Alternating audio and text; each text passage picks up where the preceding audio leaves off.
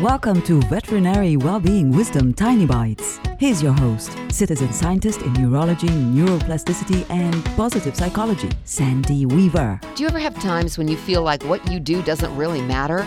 That is not a good way to feel, and it's the sort of thoughts that feed on themselves. When you're feeling worthless, your brain will find more evidence of your worthlessness, and nobody needs to hear any of that.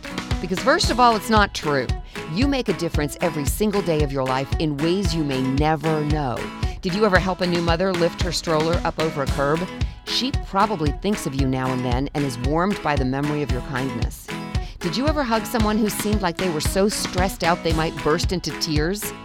Your caring nature might have pulled them back from the brink. Were you ever kind to a person who, in that moment, was being anything but kind to you? You gave them an example of how they could behave, and you may have inspired them to do better next time. Have you done those kinds of things countless times in your life? Of course you have. And you took your actions for granted. The other person didn't. You touched their life in a positive way. You make a difference every day. The world is literally a better place with you in it. Want more tiny bites of veterinary well-being wisdom? Subscribe to the podcast and share it with your friends. And there's lots more at centerforworkplacehappiness.com. Here's to your well-being, one tiny bite at a time.